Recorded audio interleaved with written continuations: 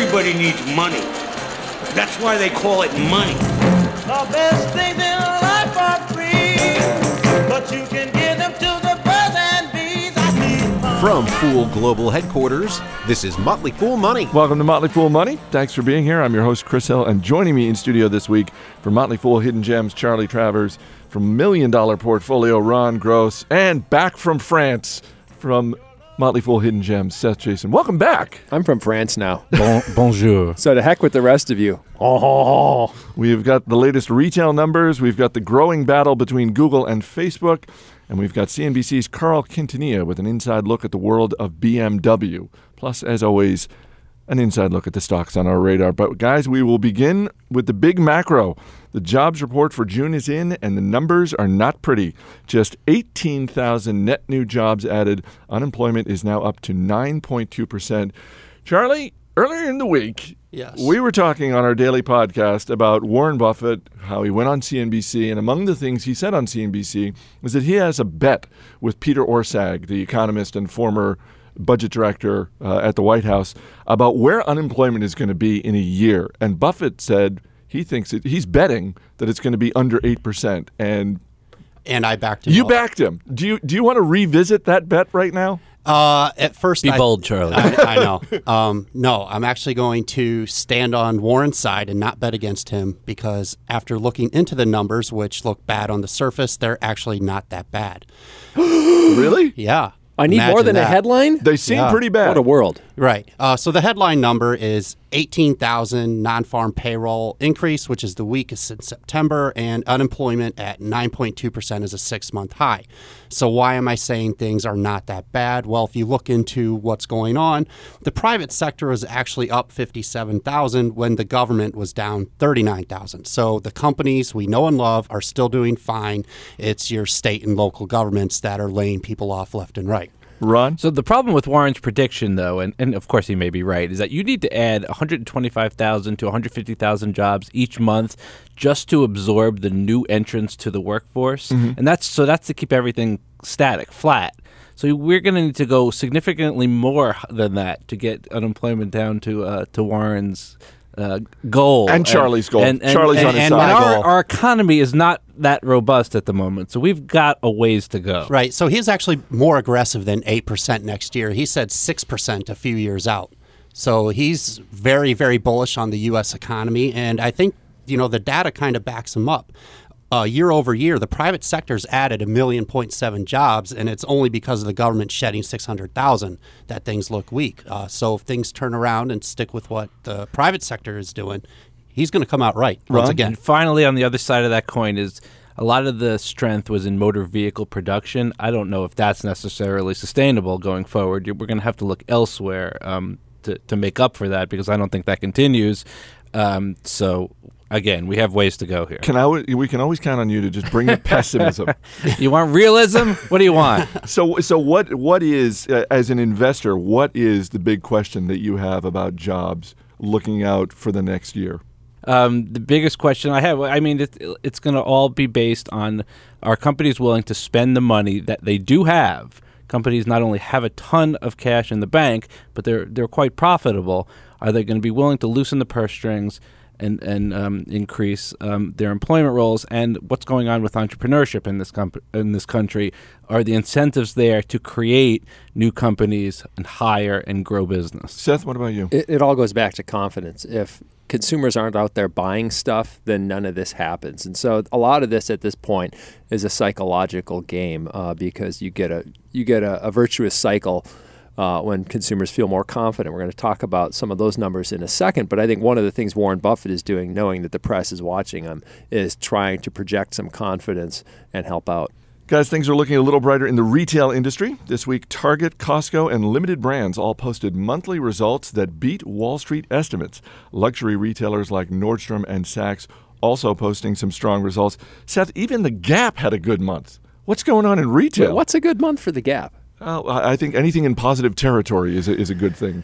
The Gap. You know, the Gap was pretty much giving stuff away from what I read. And that is actually the case at a lot of retailers, a lot of struggling retailers. So the question is going to be, can they make decent profits on what they sold later? But what is interesting about this report to me is that the past few months we've seen a situation where only the luxury stores have been doing well and the lower price stores haven't been doing so well.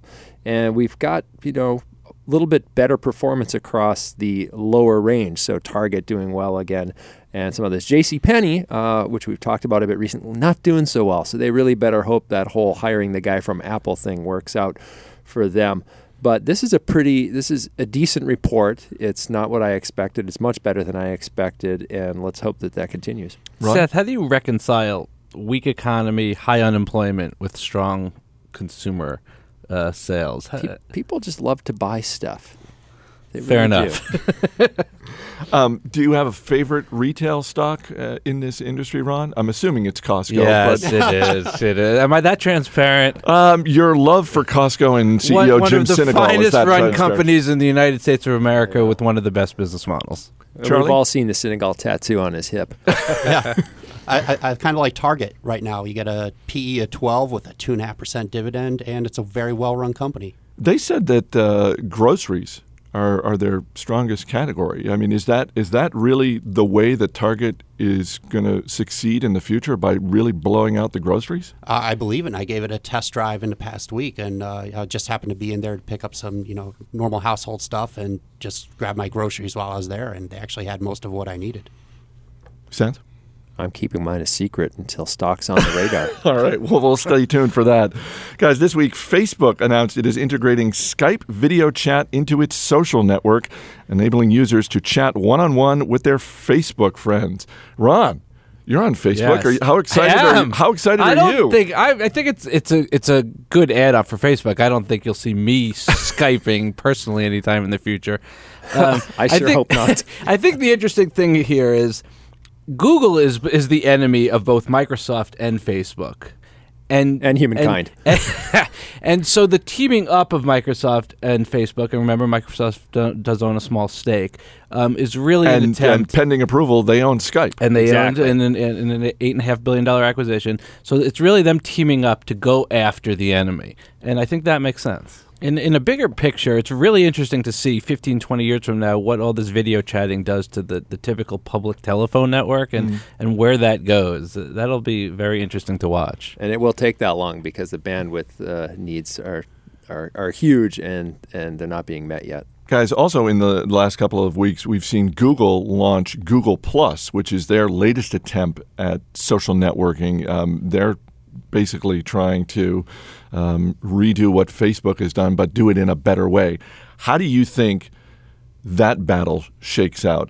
Certainly one of our colleagues here at the Motley Fool, Joe Mager, is one of the early people on Google Plus. He loves it. He's been raving about it. But how do you think that battle shakes out? Seth? Not very well for Google, I don't think, because if it's popular, Facebook can replicate it inside of, a month. And it all gets back to user base. The reason Facebook is a power is that it kind of lucked out and then rolled up this huge user base, and you sort of have to be there now.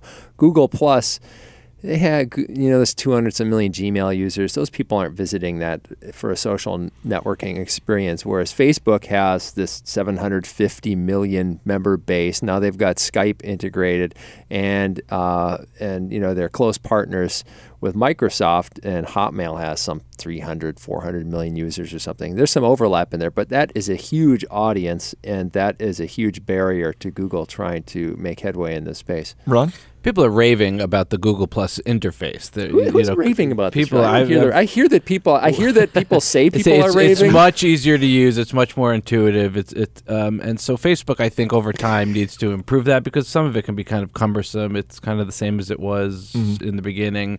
And if they can just improve it a little bit, it kind of takes the sale out of Google Plus. What is one product that Facebook needs to launch or should launch in the next couple of years that's really going to help them drive revenue? Charlie? I would like them to continue the efforts in the video streaming area. And with, in kind of my world and my hobbies is streaming UFC fights for free before the pay-per-view starts later. They've got this captive audience willing to tell them what kind of content they're interested in, and I think that's an untapped market for them. Ron?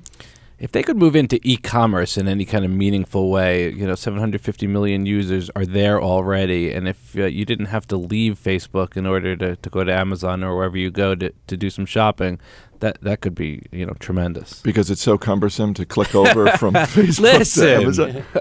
Seth, what do you think? I'm with Charlie, but I think that the killer app for Facebook is something probably nobody here has imagined, and probably nobody at Facebook has imagined. Yet. Okay. So you thought there was going to be... I thought there was a big reveal coming. I thought it was going to be Fusion by Facebook. I'm saying that if it were that easy to think of, it would be thought of already. Coming up, Google, Microsoft, and Yahoo are all bidding for Hulu, but which one needs it the most? Stay right here. This is Motley Fool Money. Pay me my money down. Welcome back to Motley Fool Money. Chris Hill here in the studio with Charlie Travers, Ron Gross, and Seth Jason as we hit some of the big headlines of the week. Disney CEO Bob Iger said that he and the other owners of the online video site Hulu are committed to selling it. The other owners include News Corp and Comcast Corp's NBC Universal. Seth Jason, among the potential buyers, you've got Google, Microsoft, Yahoo, and a rumored price tag of around $2 billion. So who are you betting on? It makes the most sense for Microsoft, really, because Microsoft is already one of the heavy Hulu users via the Xbox 360, where I get Hulu. And I'm going to also mention quickly that I'm in Hulu Plus. I have been for a while, and the library has recently gotten much, much, much better. And so I think this is actually a good property for one of them to pick up. To me, it makes the most sense for Microsoft, especially given the tie-in with Facebook and the possibility of streaming that way and getting information that way. One of the alleged competitive advantages of Netflix has always been how much they know about users. I think if Microsoft talks to Facebook, they'll know a lot more about what users are interested in watching than Netflix ever did. Ron? Yes, Google has YouTube. I think if they get Hulu also, they kind of try to lock up this end of the market, and I think that's what they're interested in doing. But do you think Google needs it in the way that maybe it sounds a little bit, Seth, like Microsoft might need this more than Google does? I don't know if any of them need it so much. I don't think Google is actually interested. Remember Google TV, the whole idea of Google TV was to avoid having to pay for something like Hulu. What they tried to do with Google TV was to stream onto people's televisions the otherwise free internet video that cable and TV providers were providing on the internet. They all locked them out. I don't think that any of the people in that industry want to do a deal with Google because Google has really tried to game the system in the past, and I don't think they trust Google. In March, Amazon launched its own app store. Apple filed a lawsuit against Amazon saying that the term infringes on its own app store. This week, a federal judge denied Apple's request for an injunction to stop Amazon from using the term. Ron, I'm not a lawyer, but this really doesn't seem like it was a tough decision. Yeah, I don't think the judge had too much trouble figuring this one out. What she said was that Apple really failed to convince that the App Store name would confuse customers, it didn't infringe on Apple, and that it didn't dilute Apple's brand. I got to say, it looks like they pretty clearly ripped it off, to be honest. I mean, it doesn't confuse anybody, and nobody's going to mistake Apple for Amazon. But they did call it App Store with a double P, and they just took out the space. So. Yeah. They're not dumb. Right. Yeah. I got to say, I'm liking this judge who, in her decision, kind of twisted the knife in Apple a little bit, and I'm quoting from the decision here. Apple did have substantially exclusive use of the term App Store when it launched its service a little over 3 years ago, but the term appears to have been more widely used by other companies as time has passed. That's really kind of sticking the knife in there and twisting it a little Basically, bit. she's saying you could have protected it if you wanted to. You dropped the ball. Deal with it. Now you've got something called Kleenex. Just call it iApp Store and get over yourself. If I was Apple, I think I'd launch an ebook reader called the Kindle and spell it with a Q. Just be like, take that, Bezos. The World Series of Poker is kicking off in Las Vegas, and this week Wynn Resorts accepted wagers on the World Series of Poker, making it the first time a Vegas casino is taking bets on a non-sporting event. Charlie, you're the best poker player in the room. What do you think of this? It's pretty interesting. At casinos around the world, you can bet on things from like the events of political outcomes to the weather. Nevada is much more tightly regulated on what it'll allow people to bet on in a casino. They want to avoid events with predictable outcomes or places where individuals can influence the outcomes, such as in a poker tournament, because if the stakes got high enough, you could imagine a case where the participants might throw the tourney and bet on it. Yeah. Has that ever happened? No. Black Sox type scandals and the like. But this is pretty interesting, and it could open the door to betting in Vegas casinos on other types of events. How much do you think, assuming it goes that route, how much do you think this could positively impact the bottom line of Wynn Resorts and other casino stocks? I think it could very well have a material impact on the number of visitors who come and stay at the resorts. They were talking, and it didn't go through this year, but one casino that was unnamed tried to get betting opened up on last season's American Idol, and they expect, that come next Oscar season, that would be one type of event that you could come gamble on. And as somebody who's had Oscar parties where we do gamble on the Oscars, I would be kind of interested in that. Ron, have you ever bet on a non-sporting event like golf? I'm still reeling over the use of the word tourney. Why? It's a word. I know it's a word. It's just he's so in that world that he just shortens up that word tournament. Right, bang, tourney. You don't want to play poker against Charlie. No, I all don't. I'm saying. Believe me. Seth, what do you think? I'm not playing poker with Charlie. Oh, Even okay. even if you win, you lose, he can kill you. Look at him. He's a lot bigger than I am. And finally, it was nearly 20 years ago that Sony unveiled the mini disc player, which was supposed to be the next big thing after the Walkman. But on Friday, Sony announced it is killing the mini disc player. And before you panic, though, Sony will still continue to produce the actual mini discs. Not exactly sure why, but let's bring in our man Steve Reuter, because, Steve, you actually have a mini disc player, don't you? I do, too. We do. Yeah, we used to do recordings back in the day on mini disc, portable mini disc, yeah. How emotional is this announcement to you? We don't use it much anymore, so it's not terribly emotional, but it's nice to know that they are still supporting the media, even though you may say, if no one's buying them, but I guarantee you there's people that still use those things. So it sounds like you're just pushing your sadness way down inside. It sounds like you're blocking. Exactly. Something like that. Hey, they were good little recorders. They were cheap. I mean, you could afford one as a student, as a journalism student. That's what I got mine for. Getting the sound out was kind of a pain, and it was soon surpassed by MP3 type recorders. But for 5 years or so, it was the best thing you could get. Do you have a favorite obsolete technology, Charlie? As a gamer, I am partial to the original Nintendo Entertainment System. You got Mike Tyson's Punch-Out!, Castlevania. It's good stuff. Castlevania? Oh, yeah. What is Castlevania? It's like this game where you go through like this Romanian castle and you go fight a vampire at the end. Wow. Seth, do you have a favorite obsolete technology? I do. You can still get it. It's using the old view camera, the old, the 4x5 view camera with the sort of accordion sides, and you put the black blanket over your head to focus. You take pictures on a big negative. I've still got my view camera. You can still get all the stuff. There was just kind of... But I can't get one at Target. You can't get one at Target, and digital photography is so good now that that's all I use, and it's just preferable in so many ways. But sometimes I just miss working with that really old, really poisonous medium. All right, Seth Jason, Ron Gross, Charlie Travers. Guys, we'll see you later in the show. Hey, on next week's show, we're going to be dipping into the Fool mailbag, so drop us a note, radio@fool.com. Tell us your favorite obsolete technology. Hey, tell us about a technology you think is going to be obsolete. And yeah, you can send us your investing questions too. That's radio@fool.com.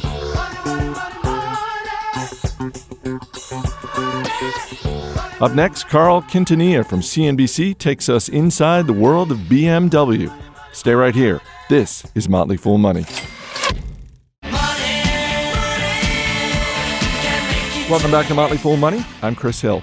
Carl Quintanilla is one of the hosts of CNBC's Squawk Box, and he's the host of a new CNBC documentary, BMW, A Driving Obsession. It premieres on Wednesday, July 13th at 9 p.m. Eastern, and he joins me now. Carl, welcome back. Always good to talk to you, Chris. The last time you and I talked, you had just finished a documentary on the garbage industry. Was doing this documentary on BMW a way for your bosses at CNBC to make it up to you for having to pick through landfills in Asia? They definitely owed me one, and this was definitely the currency that I had in mind. Yeah, you're right. On the trash thing, we were in Beijing for days, sorting through these illegal dumps, 100% humidity, 100 degrees. This was in a very dry, mild Munich climate on the Autobahn, taking a Z4 to 240 kilometers an hour. So yeah, I mean, I think we're probably back to neutral after trash. This got me back to neutral.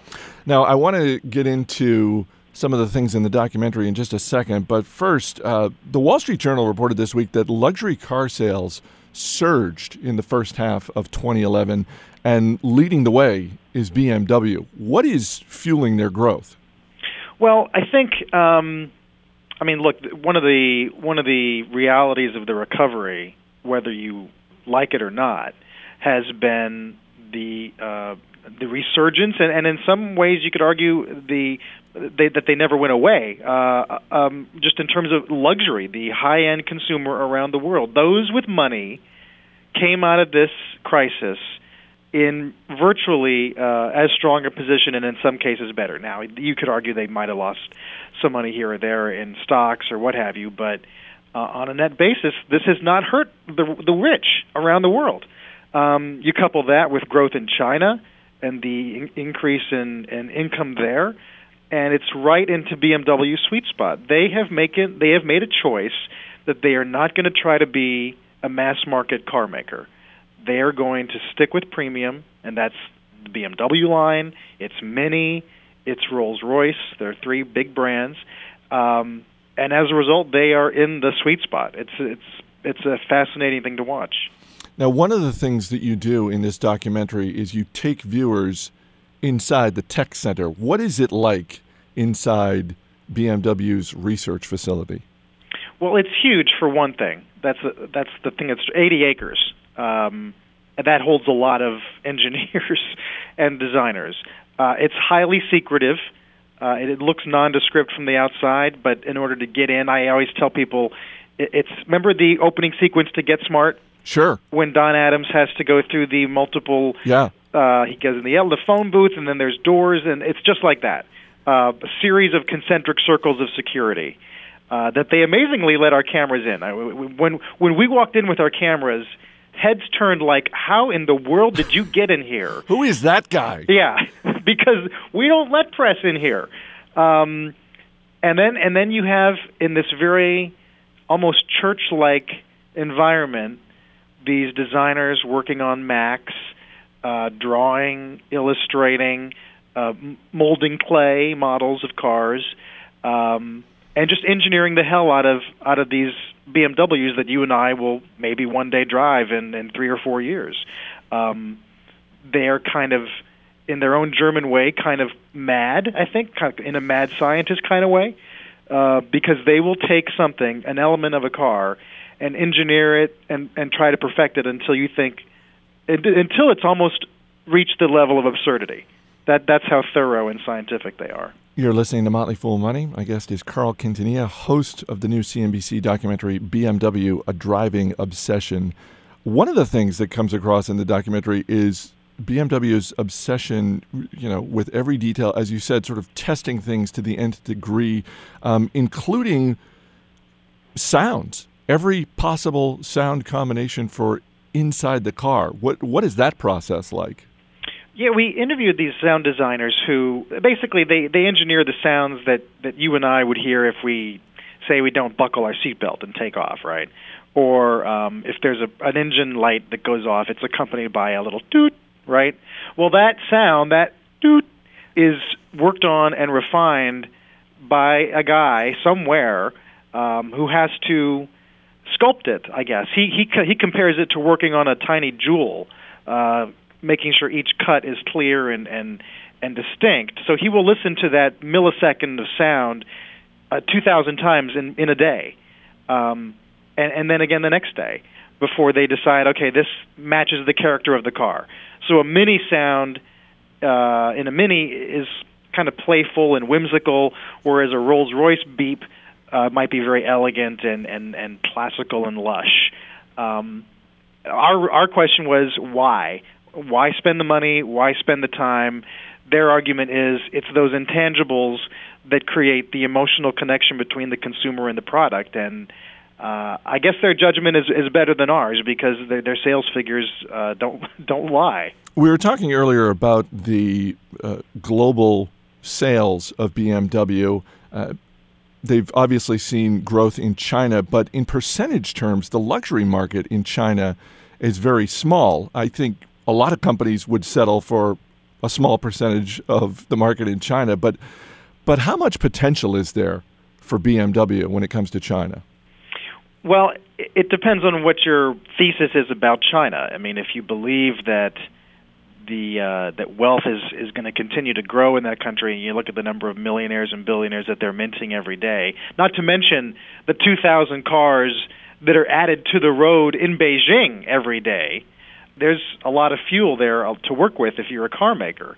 They have obviously a lot of domestic competition. Chinese are trying to make cars as well. But for BMW's purposes, it's about staying number one in premium. So they're worried mostly about Audi, and they're worried about Mercedes-Benz. But if you're in China and your income is growing and you have aspirations to elevate your lifestyle, your standard of living, chances are, okay, you may not be in the market for a Rolls-Royce, but it's highly likely that you might spring for a 3 Series or a 7 Series. And that small marginal number of additional cars is all BMW needs to put up a good percentage growth number. You mentioned Audi and Mercedes. What is the primary way that BMW differentiates itself from those two companies? I think BMW's take would be you love driving, the sheer experience of driving. You like when you turn a corner, having the car and the steering wheel kind of grapple with the road and feeling that in your forearm and your elbow. That's our car. You want a passive driving experience where the road is smooth and just comfortable. Maybe you do want an Infiniti, or maybe you want an Audi. Although the relationship with Audi is not healthy at all, and they don't like to talk about Audi. So they want someone who either really loves driving or who wants to look like he really loves driving. And I think there's a high percentage of consumers who buy a BMW who buy it because, hey, I drive a Beamer, and what that says about you is important to them. You're listening to Motley Fool Money. My guest is Carl Quintanilla, host of the new CNBC documentary BMW: A Driving Obsession.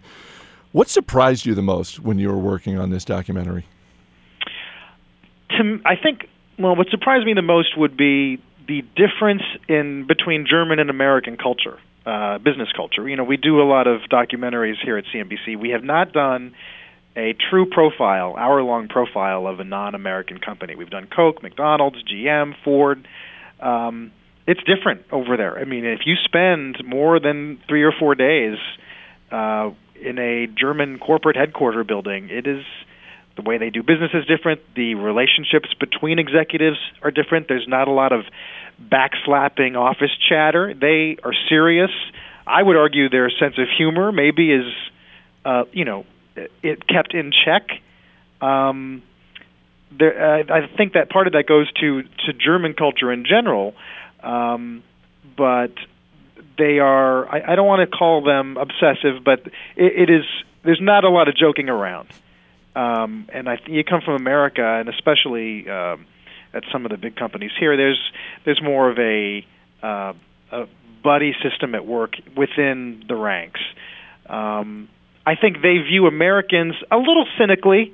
They know we're an important market, but I think they think of us a lot of times as driver, at least in the car market, as drivers who want. We're more interested in cup holders than rear-wheel drive suspension. And that explains a lot of what sells in this country, right? I mean, yep. BMW is a niche market in the U.S. because most of us, we'll drive our Taurus. It gets us to work and back. What was the strangest thing you observed when you were working on this documentary? And it could be anything. It could be a test. It could be something about the corporate culture. A couple different things. They put a car in a wind tunnel that blows snow. They used to take their cars to Sweden and test in frigid weather up there, but they will blow snow on it at high wind speeds for an hour, and then they will measure the thickness of snow buildup on certain parts of the rearview mirror or the grill to make sure that the intake gets enough oxygen so it doesn't suffocate the engine. That was a little strange. I mean, I guess somewhere there must be an engineer who says that's important, but it looked a little excessive to us. Watching some of the designers draw by hand, and we actually pulled a couple aside, and I would say, draw me a kidney grill right now. You know, the classic BMW kidney grill we all see in our rearview mirror. Mm-hmm. And it just sort of bled out of his hand. He put the paper down, and it's as if he was drawing. It's the way you and I would draw a stick figure. It happened in 5 seconds, and I think that's when I knew that the repetition of what they do enhances their skill. I mean, this guy knew how to draw a car, and from that he can envision what tomorrow's car might look like. That was amazing. You're listening to Motley Fool Money. Our guest is Carl Quintanilla, host of the new CNBC documentary BMW: A Driving Obsession. Carl, before we wrap up with a round of buy, sell, or hold, BMW's tagline is the ultimate driving experience. So I have to ask, what has been your ultimate driving experience? Very few of us, at least, have driven a Rolls-Royce. So even though it wasn't the most fun I've ever had in a car, driving a $500,000 car, especially in England, where the steering wheel is on the right, was a little intimidating. I kept thinking, and these, the roads there are like cow paths, so narrow, and I kept thinking, if I clip a mirror on this car, I'm dead. I'm done. And it's a very heavy driving experience. It's a V12 engine. I mean, you feel like you're driving a U-boat on the ground. But a really nice U-boat. Yeah, yes. And I just remember thinking, this is a car I think I'd rather be driven around in than driving myself. But it was something not a lot of people get to do.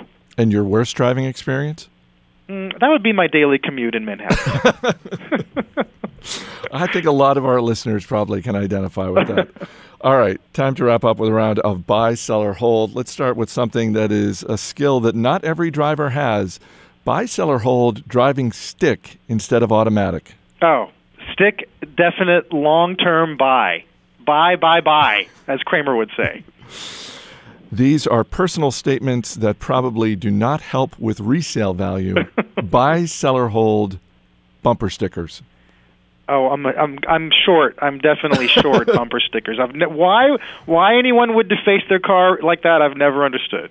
A bunch of internet companies have IPO'd this year, and this music service is one of them. Buy, sell, or hold the business of Pandora. I am a huge buyer of Pandora. I always think of all the things coming to market, it's the one IPO company to whom I've personally cut a check. So when people ask how do they monetize their clicks, I am a victim. I love Pandora. And finally, the creator of this Emmy-nominated children's television series said he was trying to capture the feeling of shows like those produced by Sid and Marty Krofft. So buy, sell, or hold the staying power of Yo Gabba Gabba. Since I watch an average of half an hour of Yo Gabba Gabba per day, because of my twin 2-year-olds, I not only am I going to buy GABA, I'm going to buy more on margin. Wow. You're going to just lever up on Yo Gabba Gabba. I'm going 40-1. I'm going Lehman-style crazy on GABA. You can catch him on Squawk Box every weekday morning on CNBC. The new CNBC documentary is BMW: A Driving Obsession. It premieres on Wednesday, July 13th at 9 p.m. Eastern. So catch it, set your DVRs. Carl Quintanilla, thanks so much for being here. Always fun, Chris.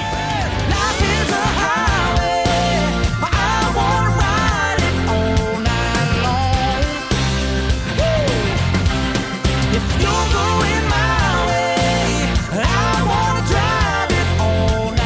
Coming up, we'll give you an inside look at the stocks on our radar. This is Motley Fool Money.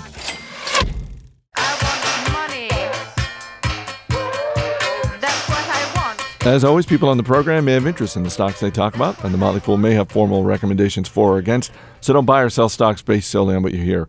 I'm Chris Hill, and joining me in the studio once again, Seth Jason, Charlie Travers, and Ron Gross. Guys, it is that time once again to talk about the stocks that are on our radar. Charlie Travers, you are up first. You may not know this, but July is National Ice Cream Month, and in honor of that, I am going with Dunkin' Brands, which is set to IPO any day now. Along with Dunkin' Donuts, Dunkin' Brands also owns Baskin-Robbins. Nice. So there's no ticker yet, but keep your eyes out. Do you have a go-to flavor? Anything with extra chocolate, so like double fudge brownie would be something I would go for. Nice. Let's bring in our man, Steve Broido. Steve, do you have a question for Charlie about his pick? Absolutely. How does, when you've got a combined store, because I've seen a lot of the Dunkin' Donuts and Baskin-Robbins stores together, what does that do? Does that end up helping people or confusing people? It's like, I'm actually getting breakfast here at my ice cream place. I can't imagine there's any synergy between donuts and ice cream, so I don't know how it helps them, except for maybe on the rent, they get a better deal. I think the synergy is awesomeness. Yes. It seems confusing, you know? You're getting a bagel and a milkshake.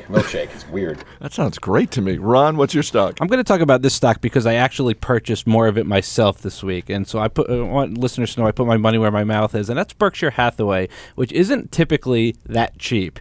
In my opinion, it's cheap right now, especially it's easier to buy for most people the B shares. BRKB is the symbol. And the stock is trading for about 76 now. I think it could be worth 100 at least. This week, Charlie Munger said, I think that people who own Berkshire stock at current prices will do quite all right just sitting on their patoots. And I agree with him. Steve? How do you explain a company like Berkshire to someone who may not be familiar with it? I mean, I understand it as a holding company, but I don't even fully understand how holding companies work. So, maybe help me with that. Sure. It's a collection of businesses, some that they own the whole entire business, and some where they just own stock in the company through the stock market. But it's a collection of really great businesses that Warren Buffett has picked, and he lets the managers of those companies run them. And produces a tremendous amount of cash flow, typically not that capital intensive to run, and you get a nice collection of businesses. Do you have a favorite business within that conglomerate? Yeah, but I mean, I don't. It's a little cliche. Got to be but Nebraska Furniture Mart. See's Candy is pretty darn good, and the Geico business model, you can't do much better than Geico. But that See's Candy is pretty tasty. I would have went with Dairy Queen personally. Nobody ever says NetJets. Nobody. Seth, what's your stock this week? I got a bunch. That retail news is pretty good, and some retailers out there, like Abercrombie & Fitch, look like they're trading pretty expensive. I'm going to avoid that one, but I'm going to suggest you take a look for some of the cheaper ones. Aeropostale, ARO, Guess, GES, and Buckle, BKE, all are trading at much cheaper multiples to earnings and to what I think they'll do going forward. And so those are three that I think are worth looking forward. Steve? Is commercial real estate and what's going on in the real estate environment right now affecting these businesses? It seems like real estate seems unstable again, and commercially, it seems like I hear all the time about how poorly real estate is doing. How's that affecting these businesses? Is it helping them? Clothing retailers? Yes. Well, when commercial real estate is horrible, these guys can negotiate better rents if the leases come up or if they're opening new stores. That can be good news for the savvy retailers if they pick the right spots and get good rents. All right, Seth Jason, Ron Gross, Charlie Travers. Guys, thanks for being here. Thanks, Chris. Mm-hmm. Thanks to our special guest this week, Carl Quintanilla from CNBC. The new documentary BMW, A Driving Obsession premieres Wednesday, July 13th at 9 p.m. Eastern. That's it for this edition of Motley Fool Money. Our engineer is Steve Broido. Our producer is Mac Greer. I'm Chris Hill. Thanks for listening. We'll see you next week.